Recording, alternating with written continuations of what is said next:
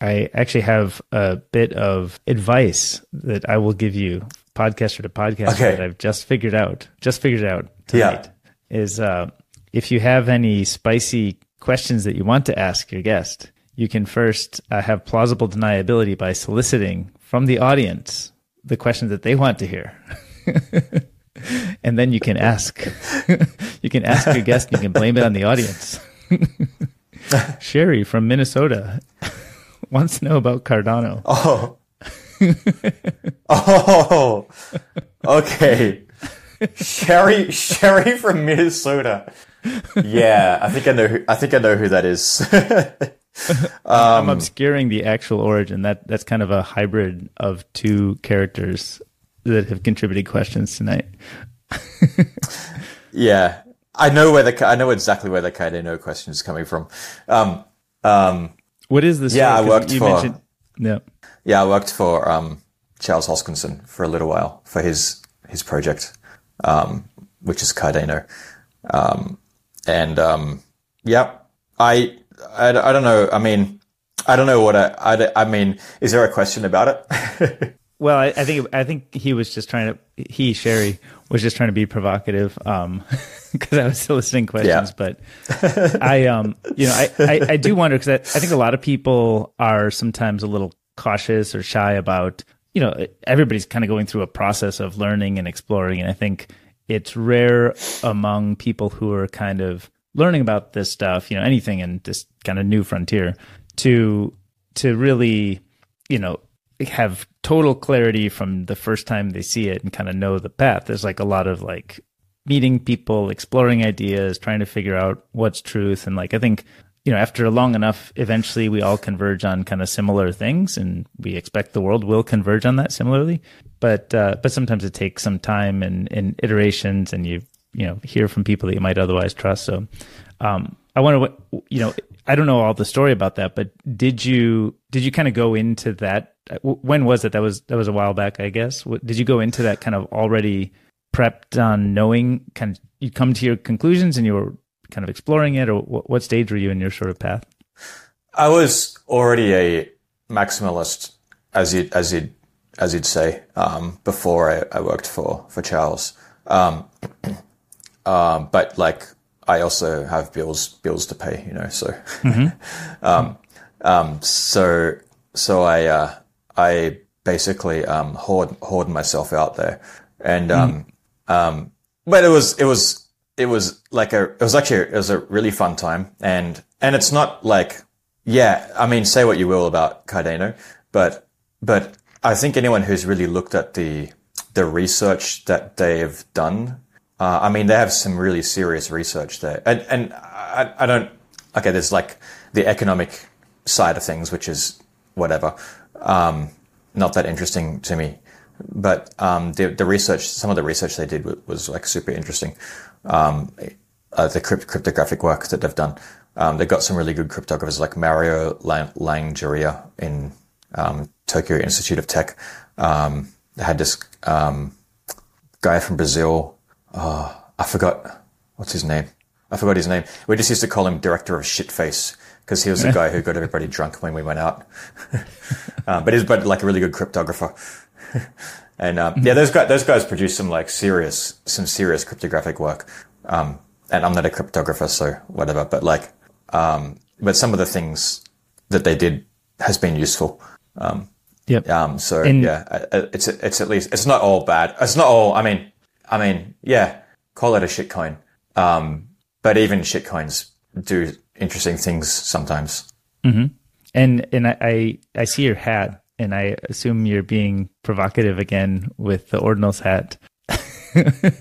Did you want to comment on the purpose of the ordinals hat? Yeah, it's performance art. So like, I went to the shitcoin conference in Hong Kong after Nostr, and there was a few ordinals parties there, and they were giving out hats. So everyone hates ordinals, so I've been wearing the hat around all the time. What about the inscriptions, though? I think inscriptions like, because I think this is opening up. It opens up. I mean, inscriptions have always been possible, not always, but like, recently. But because nothing has really like blown the door off socially off that. So no one really thought about it, and no one was motivated to really do anything. And now it's like, okay, cool. So things are possible that people, generally speaking, didn't think were possible. And so more people are thinking about what you can do with that. And so I don't know, when ordinals first happened, I was like, awesome, cool, because now over the next 6 months, we're going to see like a whole lot of innovation, as it sort of percolates through, and some of it's good, some of it's bad, whatever. And okay, fees are high right now. It's annoying. But fees are going to be high ultimately anyway. Or, I mean, if Bitcoin continues to be adopted, and fees need to be high actually, but that's I can get into that. But but it's a good little practice run to see what happens when fees are high and get everyone thinking about what we're going to do about that exactly.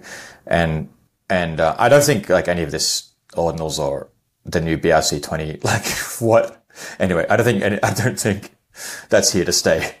Right. Because it's going to get priced out by stuff that's actually like not, stuff that's real and solves a real problem.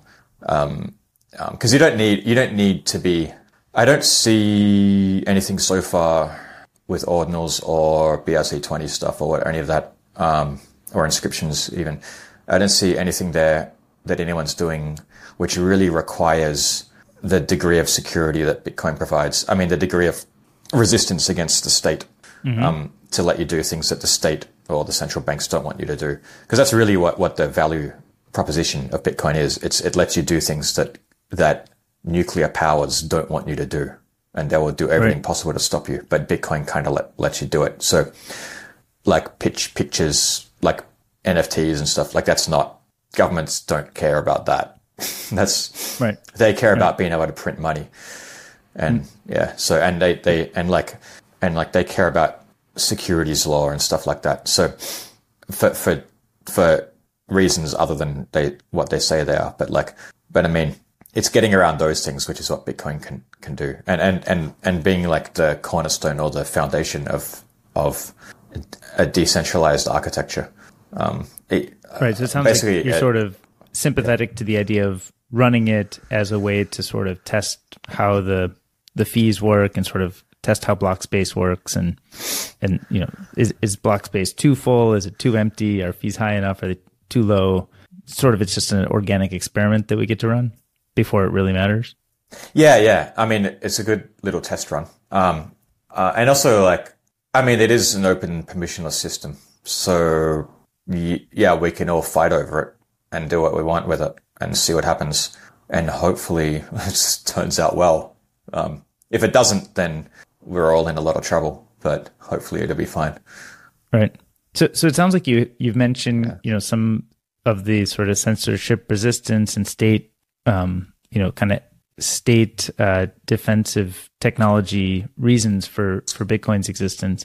And obviously Nostr has, different architecture, but also, some real, decentralization of control and decentralization of censorship that might otherwise accrue to the state in kind of some bad situations or scenarios. And I think you've game theoried these things out before. When we were talking before, I think we talked about stuff like that. And I wonder, can you point to like a motivating factor in your experience? Maybe it was, long time ago, but something that really drives you toward working on these kinds of problems and being interested in these kinds of problems? It started from I just have like a really, I don't want to be controlled by anyone.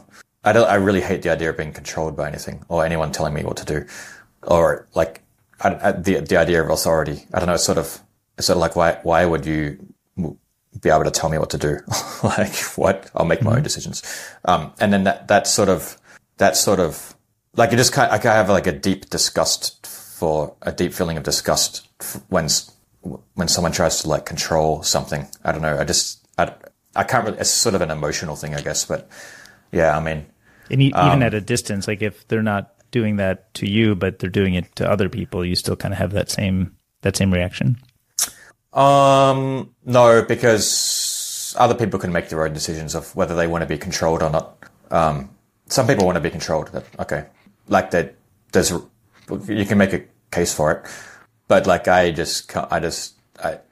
me, it's like it feels very kind of evil, or because it's always like like the control is always happening to benefit the person who's in control, and like usually that's the case, right? And like, I don't know, just like the whole corporate, I don't know, it's kind of like, I don't know, I'm struggling to put it into words. It's more of an emotion. And is that something that came about? Have you always felt like this? Like you've always kind of had this perspective, or you sort of discovered it at a few key moments through some experiences you had? I think I've always had it. Like, I don't remember a time when I didn't have it. Yeah. And you took a life path that, if I understand right, you weren't born where you are now, but you've sort of integrated into a new life or society. I don't want to share too much. I think some of it is public, or you've shared publicly. But what is there anything in that sort of points to some of your motivations or guiding light in how you where you choose to spend your time? Yeah, I like to live in places where there's good infrastructure, and just pragmatic, right? So like good infrastructure, good access to stuff that I want. Like if I want a new computer, or I need a new monitor or something, I want to be able to get that easily. I don't want to have to mess around. And I want to be able to get it cheaply. I like things to happen quickly. Like I want to be able to execute quickly on things. And so I like places that are fast moving. And also just because it's whenever I go to, for example, New Zealand, or Australia, if I spend like an extended period of time there, like I can feel myself slowing down and kind of getting dumber because everything's slow. So I don't know. I like to live in somewhere where it's fast, or at least spend a lot of time somewhere where things move quickly, because it kind of gets you thinking quickly and gets you active and gets you doing things. But also, and also not like tyrannical places, of course. Like I need an open internet. So China is basically ruled out. I lived in China before, but the internet just annoyed me too much. Everything else is. Were you doing like amazing. VPNs and everything, and remote and that proxying it? Yeah, but that stuff, like they're really, really good at. They're like really good at stopping stuff. So they do like they have like a machine learning algorithm that like every packet gets inspected and it gets run through like a machine learning algorithm to classify it, like a classification algorithm. It's like at the networking layer, like in the router or something. Yeah. And then if something doesn't fit an existing classification, it gets flagged, and then they look at it more closely and usually block it until they figure out what it is. Like they've got to be the most advanced in the world at doing this stuff. Like it's insane. So I'd say like that's their technology. I'm ranting, but their technology will be probably, that kind of technology is like the kind of tech that like the US and everyone will be buying off China to deal with their own internet problems. Anyway, does the features of Nostr, sort of the way that Nostr connects, people and information and content, is very, very different from the way kind of, the typical DNS and kind of front end, back end database architecture works. And I wonder, like, is the stuff that maybe China's doing at the packet layer pretty adaptable to kind of the techniques that Nostr uses, or would they have to just sort of like rebuild a lot of that, or other ways to get to the same stuff? They can turn Nostr off like very, very easily within China, no matter what you do with relays and stuff.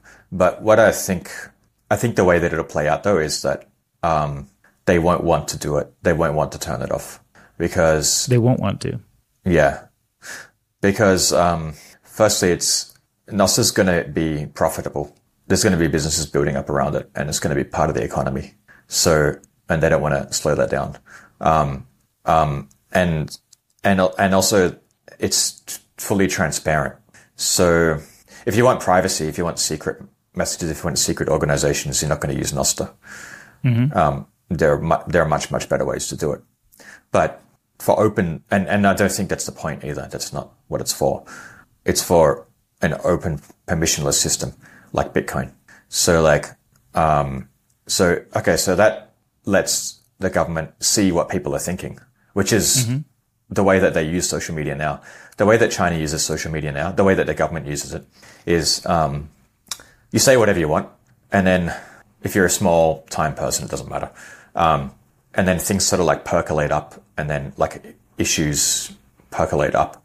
And then at some point they get big enough where the government will then, where the social media companies / government will put a pause on that discussion until they figure out what they're going to do about this problem.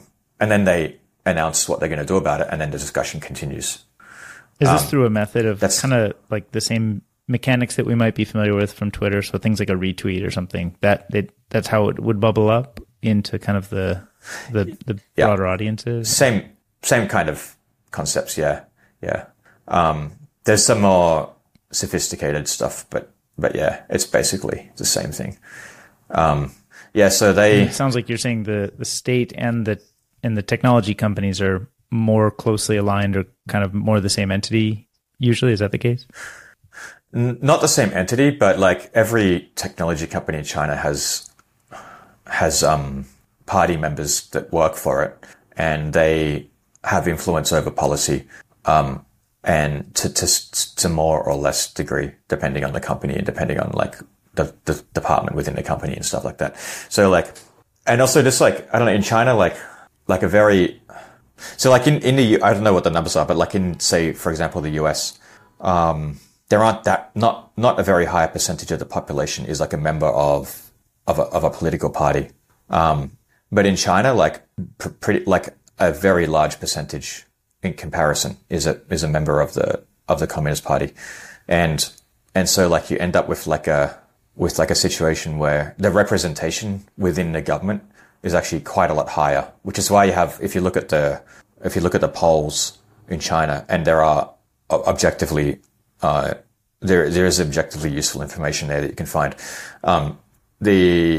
The approval rating of the Communist Party is like always higher than the approval rating of any party in a democratic country. And in reality, I mean, it's not like a made up thing, but you can find real data. And the reason for that, I think, is just because like everyone's in the same party. Like the whole, like the membership within that party is so big. And so there's so much influence over the party coming from the ground up that it kind of works out. And, anyway, and that's also why there's like official representation within these tech companies. There's official representation from the party, but there's also representation from the ground up, from that other angle, if that makes sense. So from that party, they have representation within the tech companies or the platforms that would be distributing the information? Yeah. And so you mentioned that because on Nostr, there probably will be big businesses built, that there will be a lot more of a kind of a hands-off approach to letting these things grow and flourish. Is that the right way to think about it? I think that firstly, it's not on the radar at the moment because it's not big enough. And when it does come onto the radar, it's coming on the radar under the scope of like Web3. From a government perspective, Nostr is kind of part of the Web3 thing. So they see it as more as an economic business thing rather than anything else. And so do the venture capitalists, and so do the builders for the most part, like in China. They're all coming from that perspective. And so they're looking at it like, we can build stuff, we can make money here with this. And once something makes money, it's kind of hard to stop in China, because like there's all the incentives, all the it's like a self-fulfilling system then, right? And it's difficult to get a lid on that. Do you think making money stuff in Nostr is going to feel similar to the way making money works outside of Nostr, or will it be more of a Bitcoin native way of making money? Yeah, I think it's going to be totally different. I mean, we're seeing things now. We're seeing like there's some projects that have got venture capital, and we'll see how that goes. But I don't think that's the right approach, and I think that's like an anti-pattern in terms of Nostr and Bitcoin, because it's sort of like adding friction, and then there's like the grants kind of thing, but that has its own problems, which are similar to the problems you have with bounties, where like it just becomes centrally planned to some degree at least. And I've been working on another way to do it, which you can see on Nostr Rocket. Right, that's but the like, Nostr Rocket but like project, that's right? And that's a different mechanism, but I think there's going to be other ways too. Like I think people will figure out, like, because we're trying to push towards what the market is trying to push towards is like less friction and which means less central planning. Meaning at the government level is pushing towards no, I just mean in businesses. Okay. Like the more centrally planned you are, the more you run into a problem with Armdale's law, which I think I probably mentioned it in the last when we were in Costa Rica. Yeah. So I mean, like, yeah, that you have all these synchronization points, and people can't work without permission and stuff like that. So I think like the best way to work on a project is you communicate through action, which means communicate with code and find a way to work where you don't need any upfront consensus on what to build or how to build it. Because that'll give you then an edge over everybody who's working with like a centrally planned thing, where you need permission for things and you need to wait on things and you need synchronization points, because that means less people can work on something at the same time. Right. So this is kind of consistent with what I think traditionally we've seen in the open source world, right? Like that's kind of the not centrally planned, kind of the cathedral versus bazaar. It's kind of the bazaar style of contributions, right? And then if I go ahead. Oh no, you go ahead. Yeah, so in Nostrocket, if I understand right, the goal is to add more of like an economic layer on top of those contributions. Is that kind of one of the main things, kind of versus the generalized open source ecosystem? Is that kind of trying to create the right sets of incentives and alignment to make money work within that kind of system? The goal is that anyone can work on a project and contribute to it, and then the revenue that's produced from that work is fairly distributed to everybody who contributed to it, and the work can be done without any synchronization points, without any shared mutable state between people working on it, or at least to the least degree possible. But the main thing is it's got to be, it just like Bitcoin is pristine. It's fair. It's totally fair to everyone. That's the way, and you don't have to think about it. Mm-hmm. So that's the goal. The goal for Nostr Rocket is the same thing. It's pristinely fair for everybody involved in a Nostr Rocket project. You don't have to think about how to collaborate with people. You don't have to agree with anybody. Because there's nothing to agree about. You just, either you work or you do something or you don't do it. It's up to you. Same like Bitcoin. When you start having, I think with value, it's kind of everything's very, in a sense, fungible, right? Ideally. And so kind of, even with the fungibility, there's, some people who would have questions around the fairness. I agree with your assessment, but I think a lot of people have different intuitions around what is fair, and with fungibility even. Right. So with a piece of work is like non-fungible, right? And how do you think about that, getting that non-fungible work to fit into a system that people would agree is fair? Like, how do you build that kind of consensus? I think everyone has a fairly good idea of how much their work is worth they at least know what it's worth to them, whether they will do it again. Like what they will need in return in order to keep doing that, like what's sustainable to them. And then, so you can put that out there first and then see how people react.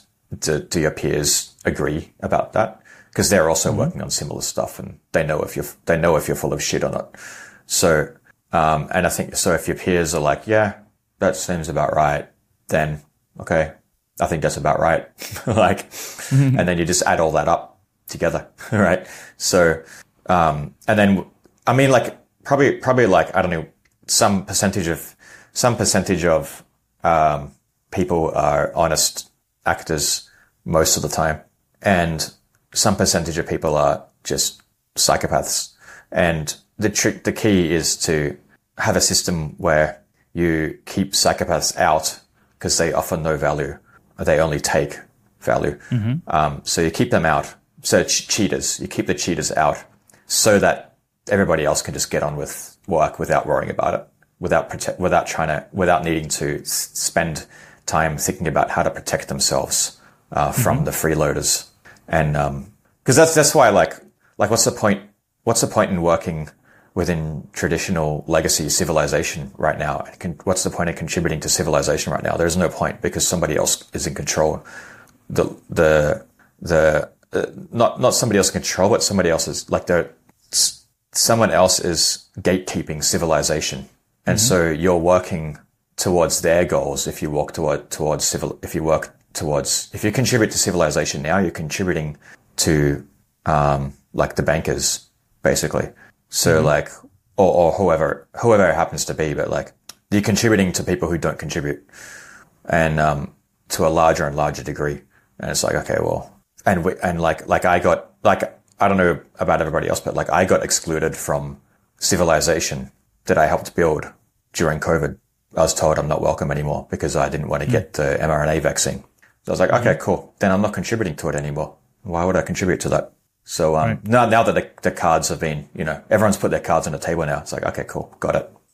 I understand. Right. Well, I would just work on my own civilization, which is, I think, Bitcoin and Nostr. And then, but we're missing the economic component. But that's what I'm trying to do. But yeah, I mean, we all have to do our best, what we can do. So other people will have different approaches, and we'll see what works. So it seems like if you're thinking about these coordination systems for building a new, better civilization, we have, say, Bitcoin at the kind of money layer to try to prevent people from manipulating kind of the money system. And then we have Nostr at the communication layer to try to prevent people from censoring or suppressing speech. And then is Nostrocket, does it have an equivalent? I mean, the best I could guess is it something of like a securities layer, like a new type of way of thinking about the securities system? Or is that kind of the right analogy, or is there something else, a different layer to sort of think about it? Yeah, I guess securities are like companies or governments or like any kind of human organization. Yeah. Okay, so it kind of touches on, but I'd say broader than just kind of the company idea, but even just how would a new government work? That would be something that Nostrocket may be able to. Yeah, I mean, you wouldn't. Yeah, I think you wouldn't need. Sorry, I kept butting in. I mean, I don't see. I guess there are things that you kind of need governments for to some degree, but I think most of the things that governments currently do could be done by just the market. And so from that angle, this is an alternative to government. I don't know, we'll see how it plays out, but like, I don't know what things I know that there are things that it's not applicable to, and there are things where I'm not sure whether it's applicable to that or not. Like it's like whether it's applicable to like physical. I think, yeah, when it comes to Nostrocket, I think, the best thing to do is like not talk about it and just see what it can do. And when I actually, like, don't get too far whatever it is that you can use it. Right. Focus on some of this right now. So do you have kind of like almost a petri dish version of what a Nostr rocket may seek to accomplish, or how it might be defined or specified, so that, you know, maybe a few of us who are interested could gather around and try to contribute and participate in this way? That's what I'm working on right now. Like the first, and it's going to be like difficult and annoying to use and stuff, but I'm just trying to get like something that people can actually just use. And like, it's taking way longer than I thought it would, because life keeps getting in the way. But yeah, and I have tested.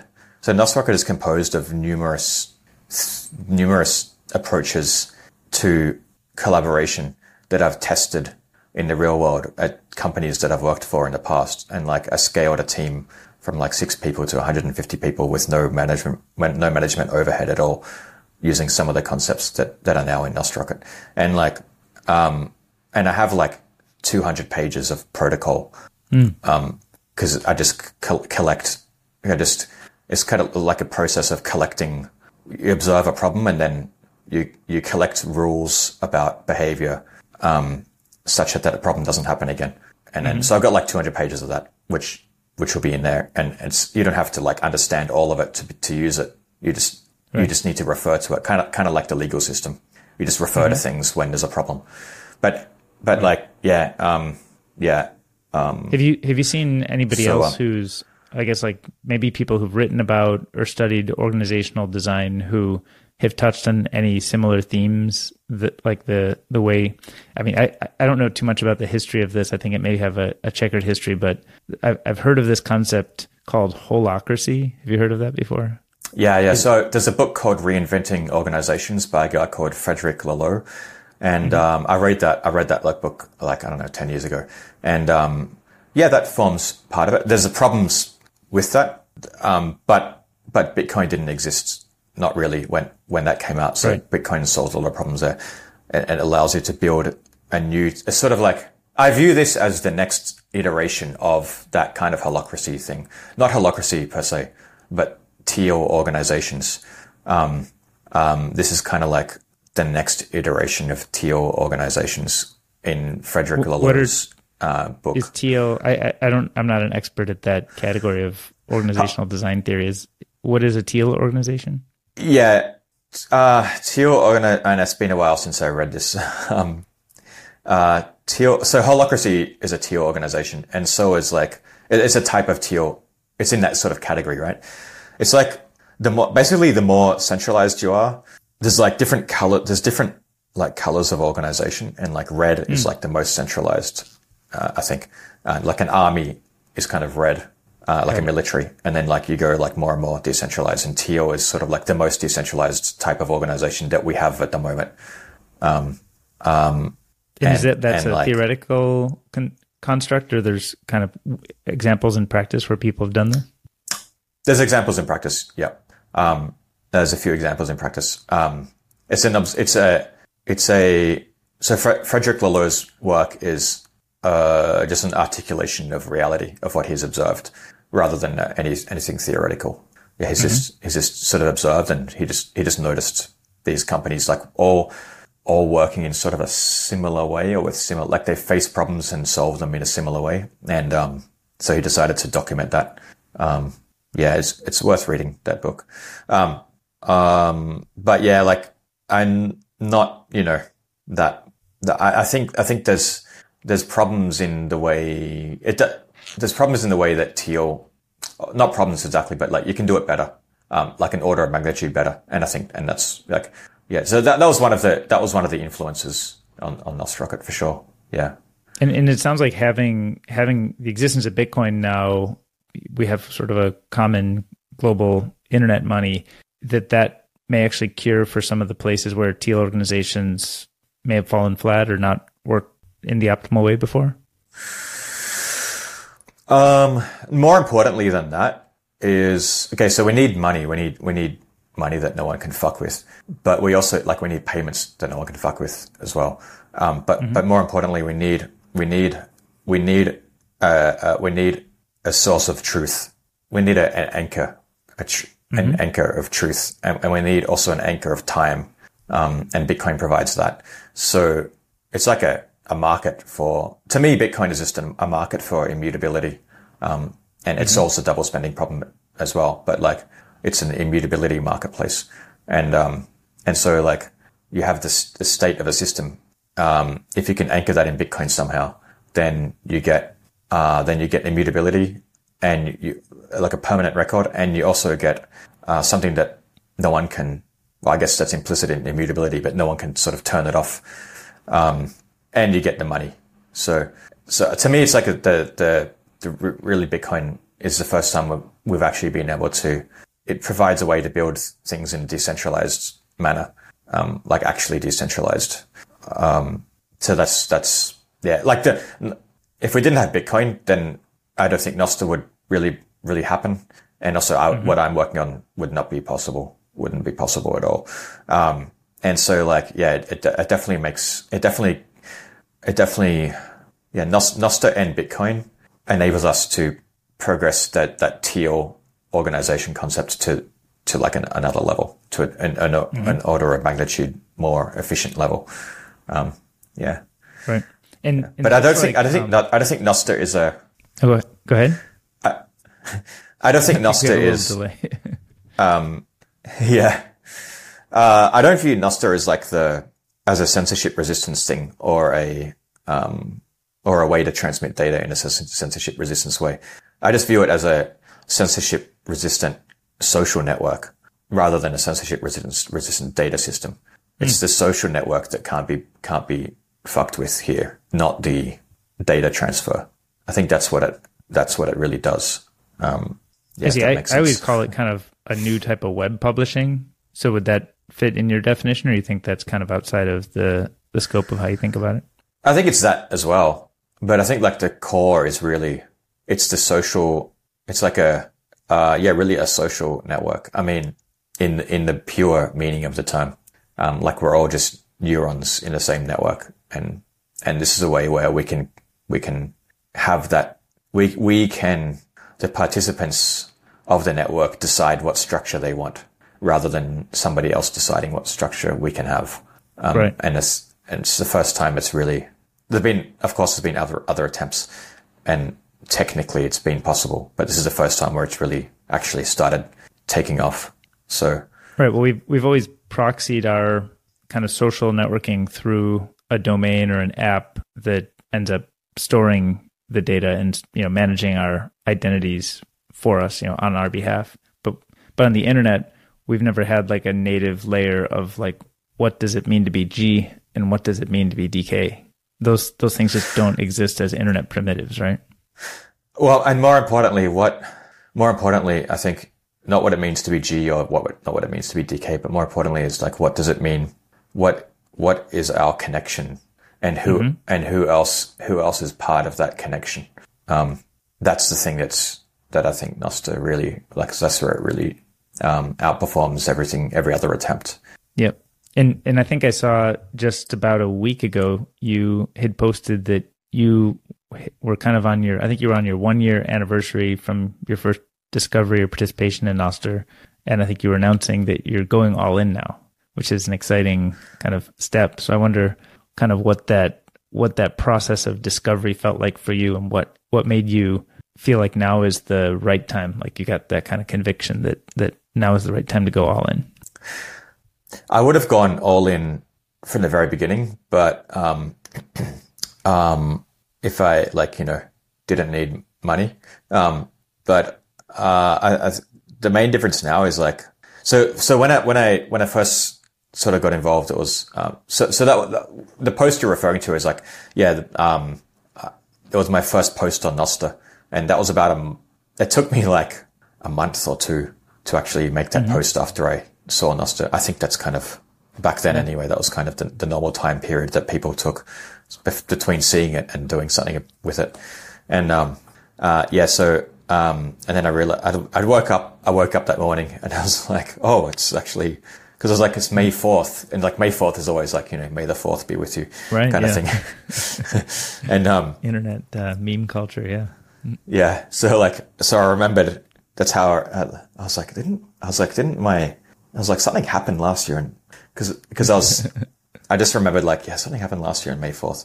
Like, I remember I'd seen, because about a month before this, someone saw my first post on Nostr and was like posting about it or something. And it kind of reminded me like, oh yeah, it's coming up to in a month, it's going to be like my anniversary or Nostriversary. Right. So, and then I just woke up that morning and I was like, oh, I should probably like write something because it's been a year. And I decided that I'm not going to waste time on other stuff. I'm just going to build things with Nostr now and work on Nostr stuff. Because like, well, it seems to be the problem right now is that Bitcoin isn't fixing the world fast enough. Like we're running into problems faster than we're fixing them. And in terms of like, because you know the fix the money, fix the world thing. But like, yeah, it's not happening fast enough because the problems are approaching us more quickly than Bitcoin is fixing the world. So like, what I'm just worried about is that like we collapse into some kind of state where Bitcoin is no longer sufficient to fix the world. Because the social structure collapses first, in which case we're going back to like... Before it can get escape velocity? Something like that, yeah. So I think we need to accelerate this, like by like at least an order of magnitude. And also the attacks against Bitcoin are going to start coming soon. I mean, you could argue that it's already started, but I don't think we've seen anything yet in terms of compared to what they could do. Right. I mean, like we're talking about. So yeah, given how passionate you are about this stuff, I wonder, like, have you been working professionally in kind of the Bitcoin sphere before, or was that kind of your professional stuff has always been separate from that? My professional stuff has always been separate from that because like people are starting to get paid now to work on Bitcoin, but like that wasn't the case before. It hasn't been the case, at least for me. And so like you always need to be working on, you know, a fiat job at the same time. And you can only ever do Bitcoin in your spare time, which is fine. I think there's plenty of people, so it's fine for that to be the normal way that things are done. But I think it's more like Bitcoin itself can't, by its very nature, it can't adapt. It's a bedrock. It's a solid. It's gold. Like it's you can do other stuff with it, right? Like I just mentioned before. But what I mean is like you can't. It's a blunt instrument, not a sharp instrument. It can't feel around the edges and solve problems at the edges very, very efficiently. It's kind of slow to move by design, almost, right? Yeah, it needs to be. Yeah. It's designed to be. It's designed to be like.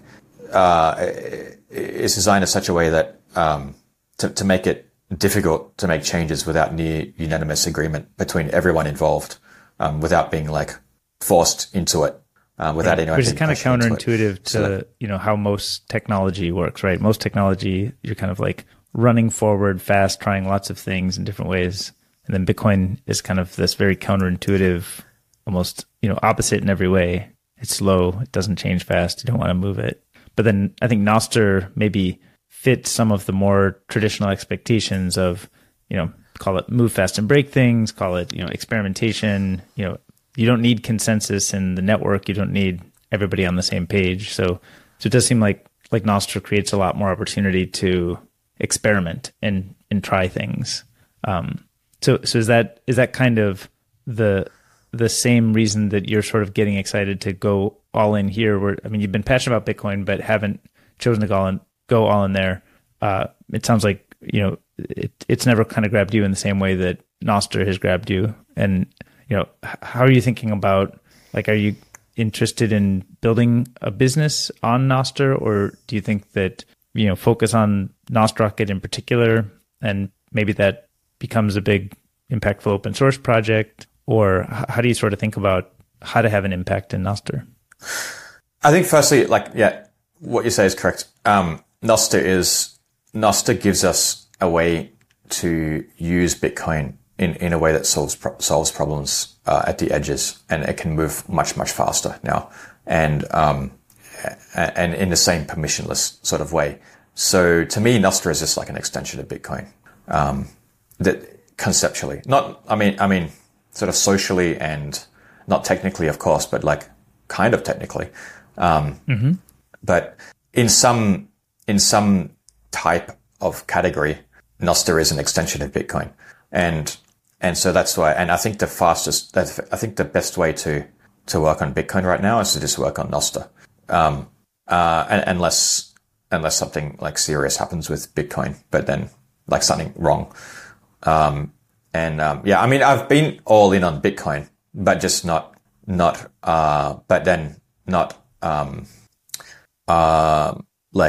but I still needed a job. That's all. So, so now going in all in on Nostr actually paradoxically means, I need to spend my Bitcoin to like support myself. But I think that's the right thing to do at this point. And it's good for Bitcoin, because if Bitcoin doesn't work, I think we're in, I don't know what happens after that. I don't even want to know. It needs to work. I agree. And you were starting to address some of the kind of risks or problems that you see maybe coming down from kind of the structure of the world, or kind of the control points that might emerge around Bitcoin. Did you have some kind of hypotheses you wanted to kind of offer around kind of the risks? And maybe there's some near-term risks that you've seen, or some sort of emergent. I mean, obviously, the banking crisis in the U.S. and kind of I don't know how much that's propagated worldwide, but it feels very palpable here anyway.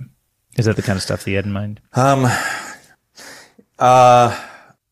I have in mind is a more long-term, broader perspective of how Bitcoin comes under attack.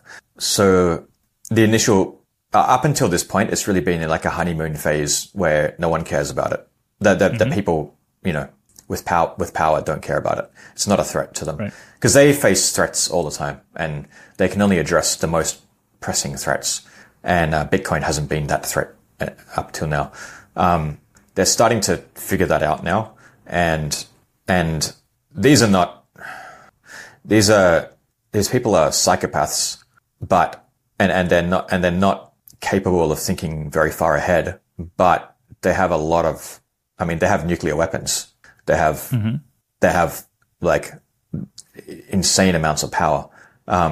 And like, this is not and why we are threatening them with like a mortal threat. And so they're going to do everything they can to stop this. They just maybe don't know that yet, but they'll go all the way.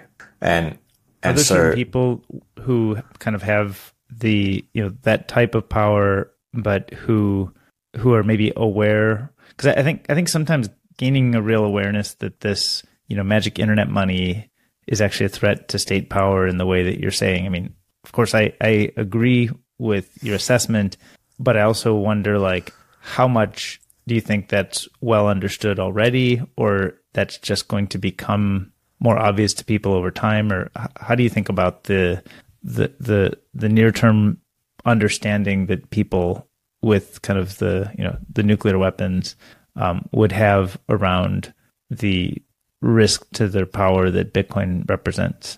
I think their level of awareness that they have is going to increase exponentially, especially like every time, like in the next banking crisis that's coming like at us like a freight train, like what happens there? Because is everyone going to run to Bitcoin? Because if they do, that's going to, and it's highly likely that they will, it's going to, the price is going to go up a lot, which is going to be good for people who hold Bitcoin.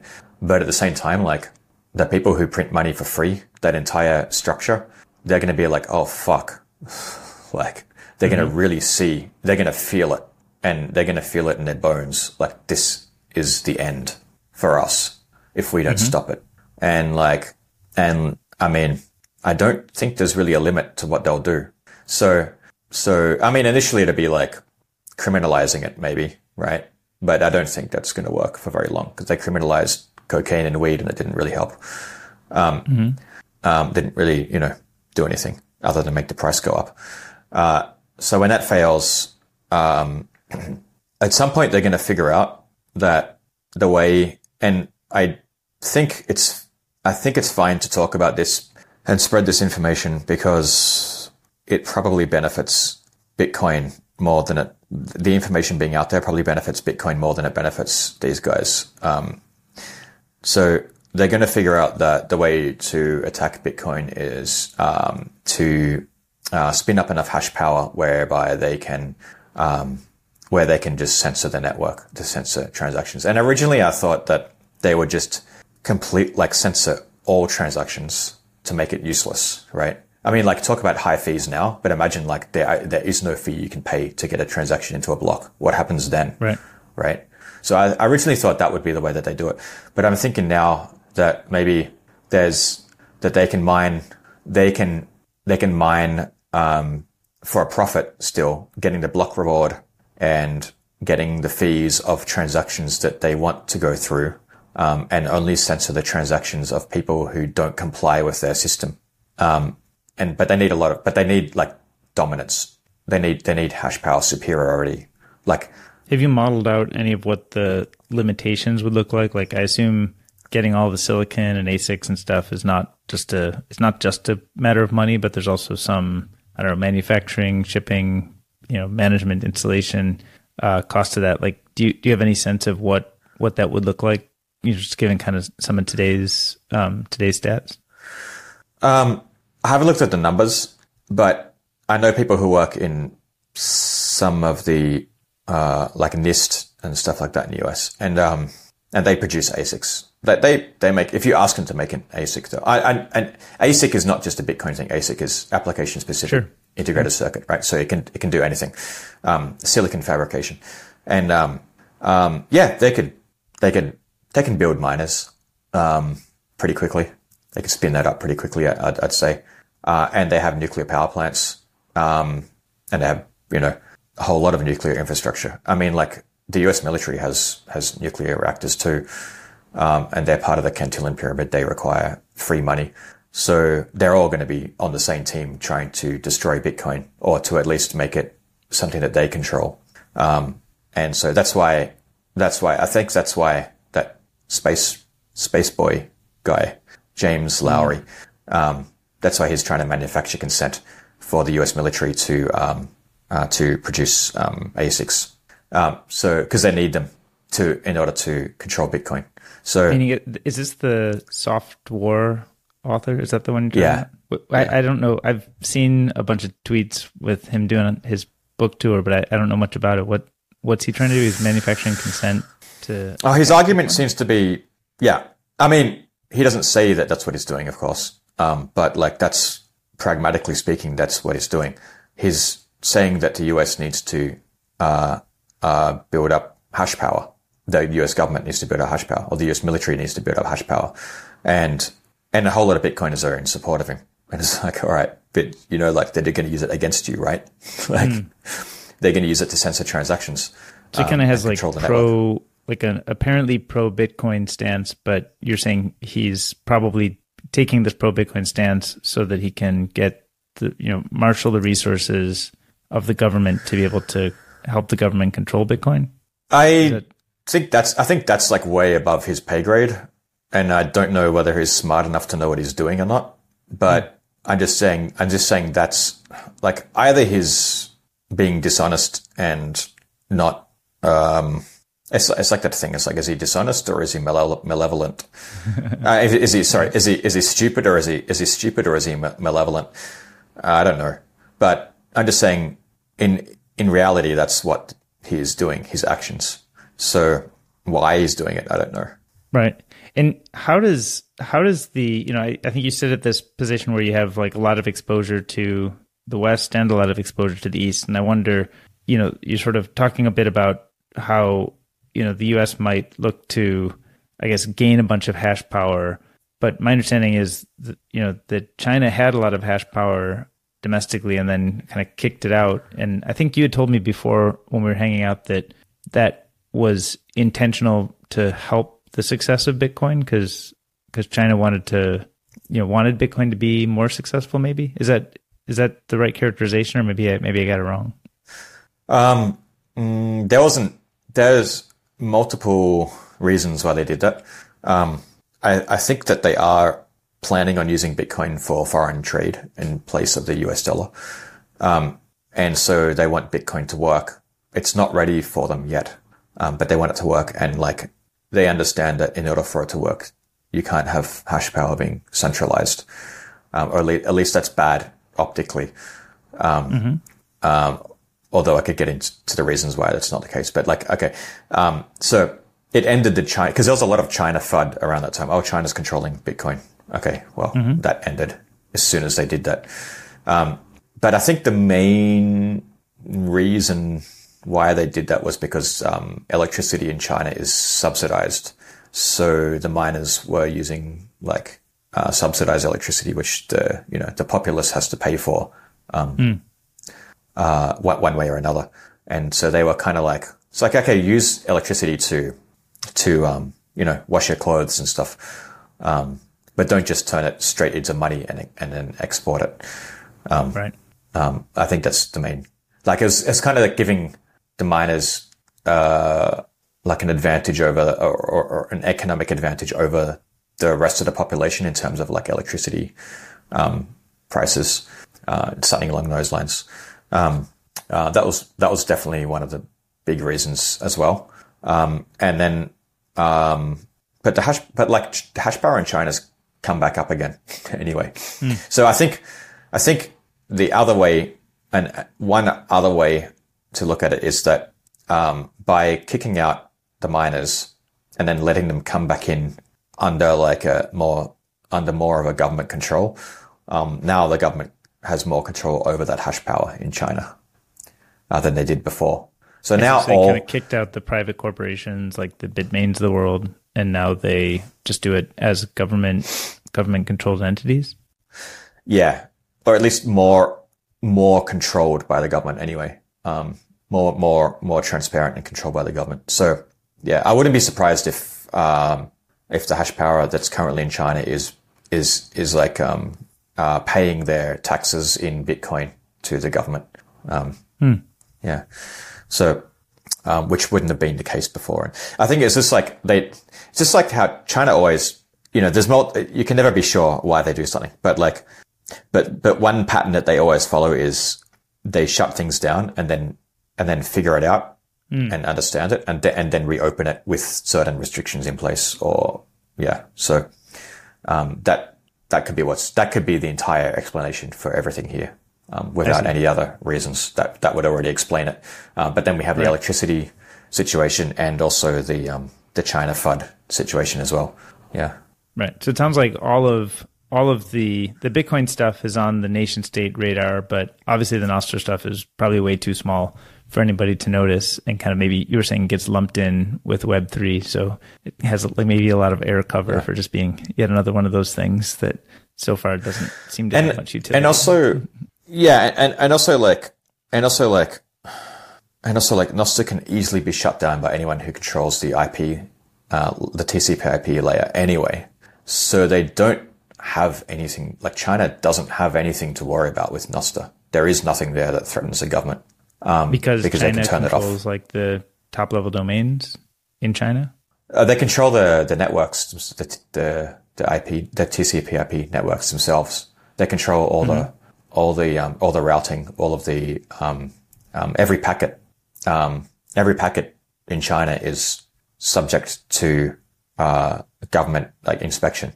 So they've got all that. They don't need to worry about Nostr. There is no situation where Nostr threatens the Chinese government. That's not. Do any of these Oh, sorry. I think we got a delay again. I was wondering, do any of these other, kind of satellite internet provider technologies, things like Starlink, or maybe there's others, are those something that seem to be part of the discussion around how the future of the Chinese internet might work? Or is that it's all still kind of too small and experimental or prototype? I'm not up to date on that aspect at all. Because it seems like there's a lot of competition, a lot of discussion around sort of the ability of Starlink to deliver internet basically anywhere in the world. And I think it's probably not super well deployed and scalable yet, but I think it's a goal of the project to be able to do that. And if that is the case, you could imagine that, it would be good for Nostr to be able to route through that type of mechanism. I mean, there might be other censorship points in the infrastructure there, but at least it's not kind of part of the existing infrastructure of, maybe the firewall and the deep packet inspection and whatever kind of techniques are being used, existing. I don't know. I think like in the final analysis, China could totally open up their internet, like right now, and it wouldn't really make any difference to anything other than it'd make it like more comfortable to live in China for people who want people like me. But politically speaking, it's not going to make any difference because like everyone, like Chinese are actually like pretty happy, like generally speaking. They're not going to overthrow the government. Just like no one wants to do that. I mean, yeah, you have 1.4 billion people. There's going to be some percentage that wants to do that. But like, generally speaking, no one wants to do that. And so like and also like people can see like look at the US now, like they're talking about banning TikTok. So like it's kind of like they just kind of like justified everything the Chinese government has been doing for the last 20 years by blocking everything, right? They're like, oh wait, we need to block things. It's like, yeah, cool. Yeah, we figured this out 20 years ago when you guys tried to do the same thing to us with Facebook and Twitter, right? Right. So like, and you guys said we're bad for doing it. Okay, cool. Yeah, got it. But like, and I think Chinese see that, and it's just like, okay, like whatever. Like you guys aren't really any better than us.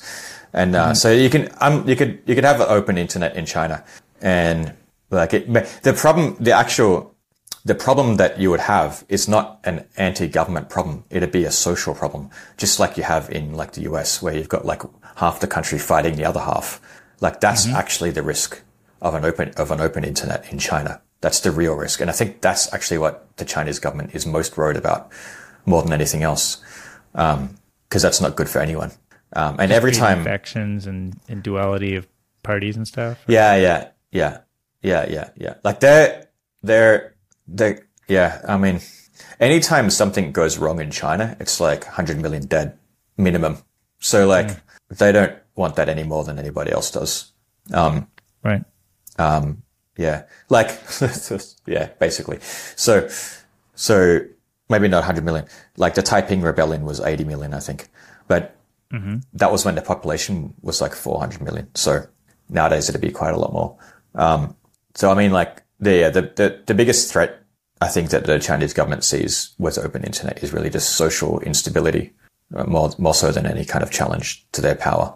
So if China with the technologies at the networking layer can really reduce the impact or usage of Nostr, do you think like how do you get around that, or does it just not matter? You think Nostr is for kind of the otherwise uncensored internet, or I mean, how do you square it? Because it almost seems to me like it's a little bit of a sad story that this kind of breakthrough that we now have social consensus around a new way to do things that may correct some of the problems that we have with existing systems, but if it ultimately creates new pinch points that we don't even have hypotheses around how you route around, kind of at the the networking layer ultimately is the required to make networks work, you need to have some sort of transmission layer.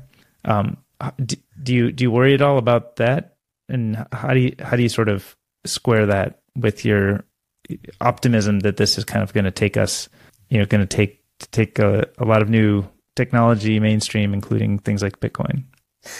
I think we're seeing the Chinese government adapt to Bitcoin, and I think they'll adapt to Nostr in the same way because the benefits outweigh the costs and the risks. It might take them a little while to figure it out, but I think that they'll get there.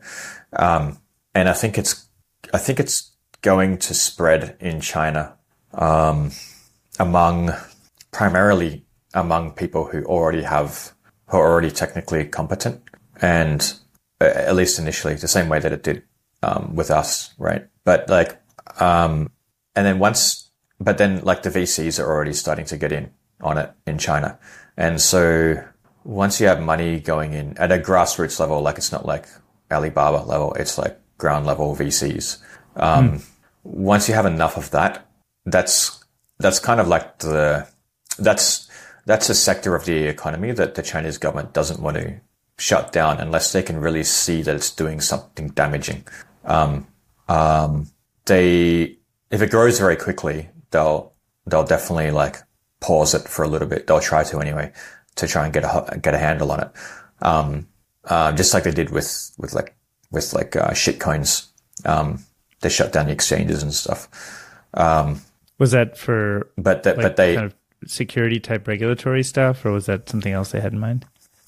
That's because like if you really fuck up in China, the government kind of needs to, if a large number of people really fuck up, the government needs to kind of bail them out. That's kind of how it works in China. So they didn't want that to happen. That's why they shut down the shitcoin trading. They were like, yeah. Like they would have to bail out citizens or something? Yeah. So, cause it's like, why, cause the mentality in China is they operate in a safe space because the government is protecting them. So they can't fuck up too badly. Like they're always going to get fed. They're always going to get housed. They're always going to, if you really fuck up, the government will do something. At least if you're a lone one person, okay, whatever, that's no. But if you're talking about like an industry, if an entire industry fucks up, the government's going to do something. It's just like kind of like the bailouts in the US, right? Banker bailouts, except that they do it for like normal people. They always do it, for, like if that's why they have like, I think I don't know too much about the stock markets and stuff, but I think they have like circuit breakers on the stock market and stuff like in China that are like different to the way that the US does it, because of that situation where like the government is going to have to step in and like make people whole again if a whole sector fucks up. And like, yeah, so that's why they didn't want people like gambling on shitcoins. And they also understood, I think, that if people who really understand Bitcoin, they didn't use those exchanges to begin with. So it doesn't affect them. So they still get vibrant peer-to-peer kind of economy there. Like, yes, but more so like there's just ways to do it. I mean, people who understand Bitcoin find a way to get Bitcoin, to convert their economic output into Bitcoin. So like, and that's like people in China have been doing that. And so like the bans, when China banned all the exchanges and stuff, all they did was shut down the weak hands, who were going to sell for profit anyway, because they're just gambling on it. So I think that they understood that. I think that was part of their rationale in doing that. So they haven't stopped Bitcoiners from buying Bitcoin because they, and that, yeah, like, so, I mean, yeah, they're still accumulating. I forgot I don't know what we're talking about just now. We were kind of talking about, we're talking about kind of how, you've got like the Nostr stuff could be shut down in China, could be allowed to go free. And I think you were saying that kind of what happened with VCs getting involved in exchanges and kind of the Web3 crypto kind of train pulled people along, and sort of this government kind of bailout thing helped people.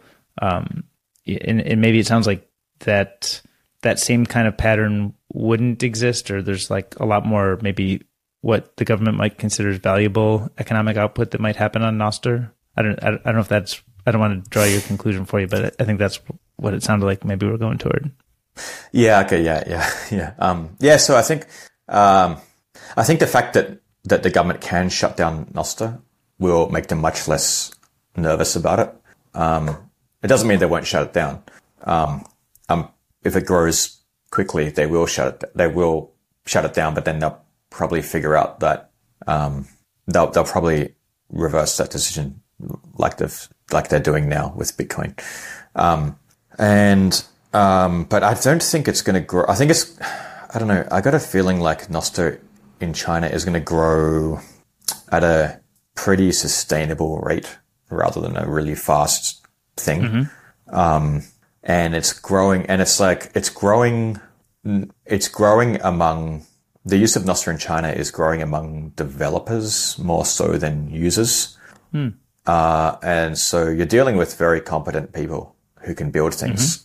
And yeah, I think it's going to reach a point where it's uncontrollable, in terms of socially speaking anyway, pretty quickly. And then it'll just sort of grow from there, in a way where the government will be kind of like forced to look at it as a resource that they can use rather than a threat that they should shut down. Right. Do you know, especially right now, because like you host some meetups, right, around town where are you meeting other Nostr developers around there, or what do those look like? Yeah. Meeting other Nostr developers around Hong Kong, and a lot of them are from China, from the mainland. It's a very pragmatic approach that they generally take of in the general Nostr community now, it's like the developers are more like, having fun, right? Doing it for fun. The Chinese developers, who I see building things on Nostr are more like it's fun, but the reason to do it is because this opportunity hasn't been around for them before. It's a super app that they can build on without permission. They're very familiar with the concept of the super app, but the centralized ones, and they can see the patterns of sort of the analogies here, but a more open one. Yeah. And so they can see that there's potential here to make money from it as well, to be self-sufficient by building things on Nostr. And so that's always factoring in at the same time. Whereas I think wondered that how much people. Yeah, go ahead. Yeah, whereas I think like to date, in sort of like on Nostr in general to date, it hasn't been. I haven't really run into people who are thinking about profit or making money off Nostr. It's more like just doing it for fun. I mean, like there was no, like a year ago, there was definitely no potential, right? It was just that it was really cool and the community is cool and like, yeah, but, and now we're starting to see it a little bit, right? But it's like, but China seems to have just discovered it this year. And so they're entering it at the phase where this can make money. This is a viable platform to do business on, if you build the right thing. Do you think most people are convinced that there are businesses to be built, or are people still kind of just, hacking around, experimenting, having fun? Or do you think people are kind of really looking for businesses to be built here? They're looking for businesses to be built. And they're looking for funding and stuff like that. It's a much more, I'm speaking about China specifically. It's a much more like Silicon Valley startup approach, in China, towards Nostr than it is, than like what we're used to in Nostr. And do you think there's like advice you would give them about how to approach it that might be different than what like the sort of hypergrowth startup model that's familiar in kind of Silicon Valley or maybe the mainland China, ecosystem, probably has a bunch of, kind of playbooks that have been developed over the years, but it doesn't feel like any of that stuff really applies in the way people are building on Nostr today. And I wonder, like, do you have any advice for people who want to build commercially, but, sort of how to approach it in a way that, they won't sort of be rejected from the main places they should be trying to connect?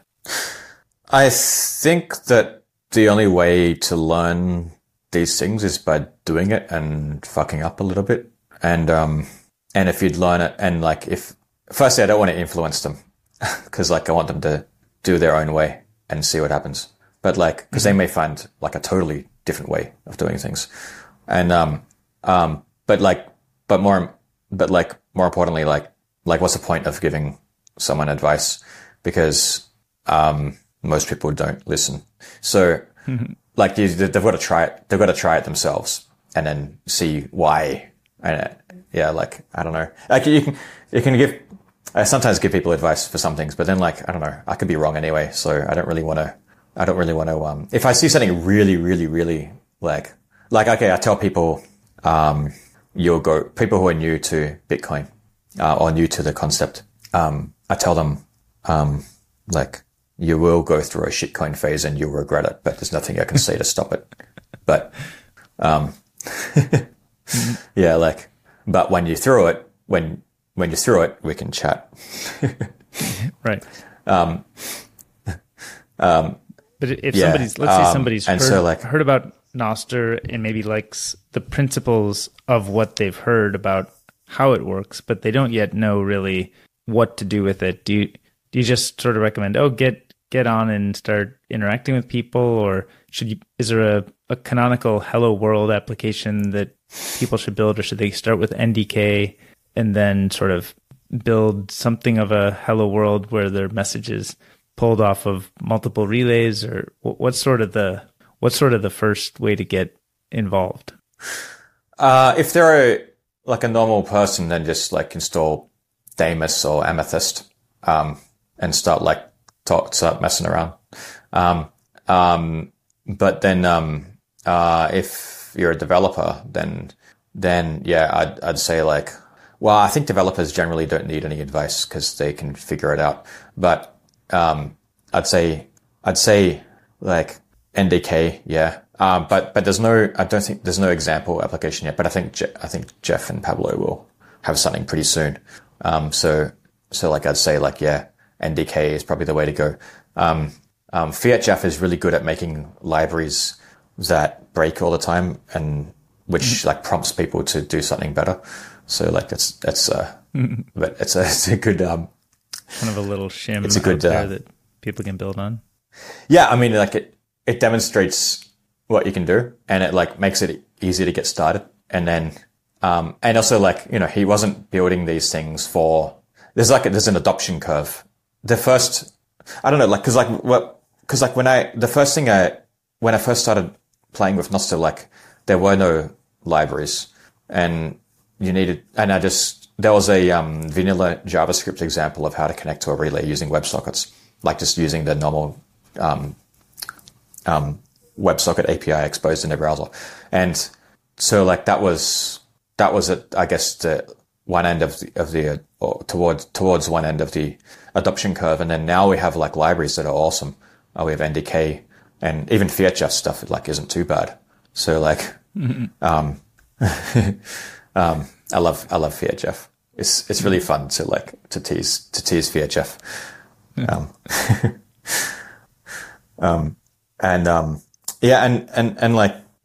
don't think there's any advice to give to developers who are already like developers. I'd say like for people who want to be a developer who aren't like don't really have any experience yet.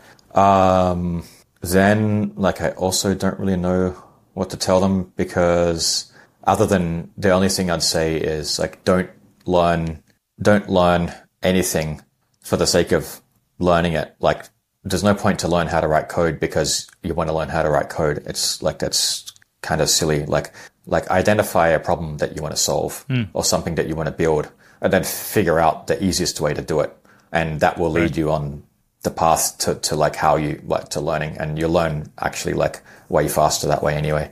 And so that path I think for most people will involve NDK or maybe the Rust. There's a good Rust library and there's a half decent Golang library. So, but it depends like what you want to build exactly. But I think most people are going to be building stuff for the browser. And so yeah, NDK is going to be the way to do that for sure. Right. See, you do have some good advice for people here.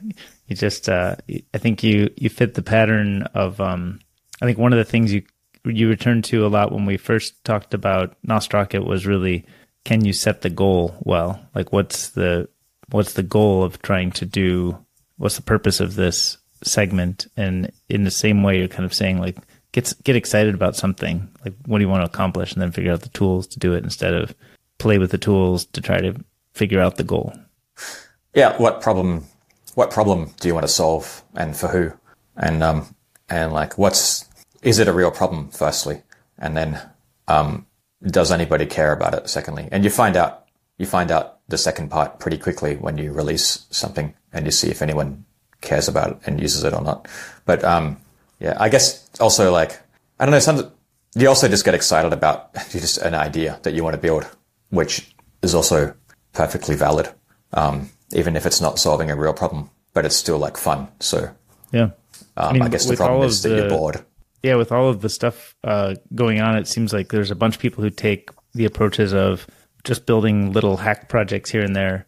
I wonder, sort of, do you find yourself drawn to that approach of like things that are maybe not within the mission of what you hope to accomplish long term, but that just might be little fun things? Do you do those kinds of hacks, or is that not really in your style of work? I try to actively avoid that as much as possible. It's very attractive to do that, but then it just always detracts from like the real goal, which is like making Bitcoin, accelerating the process of fixing the world so that we can get it done in time before we run into problems. Get it done in time. Yeah, we're on a, the clock is ticking, and I don't know how fast it's ticking, but it's definitely ticking.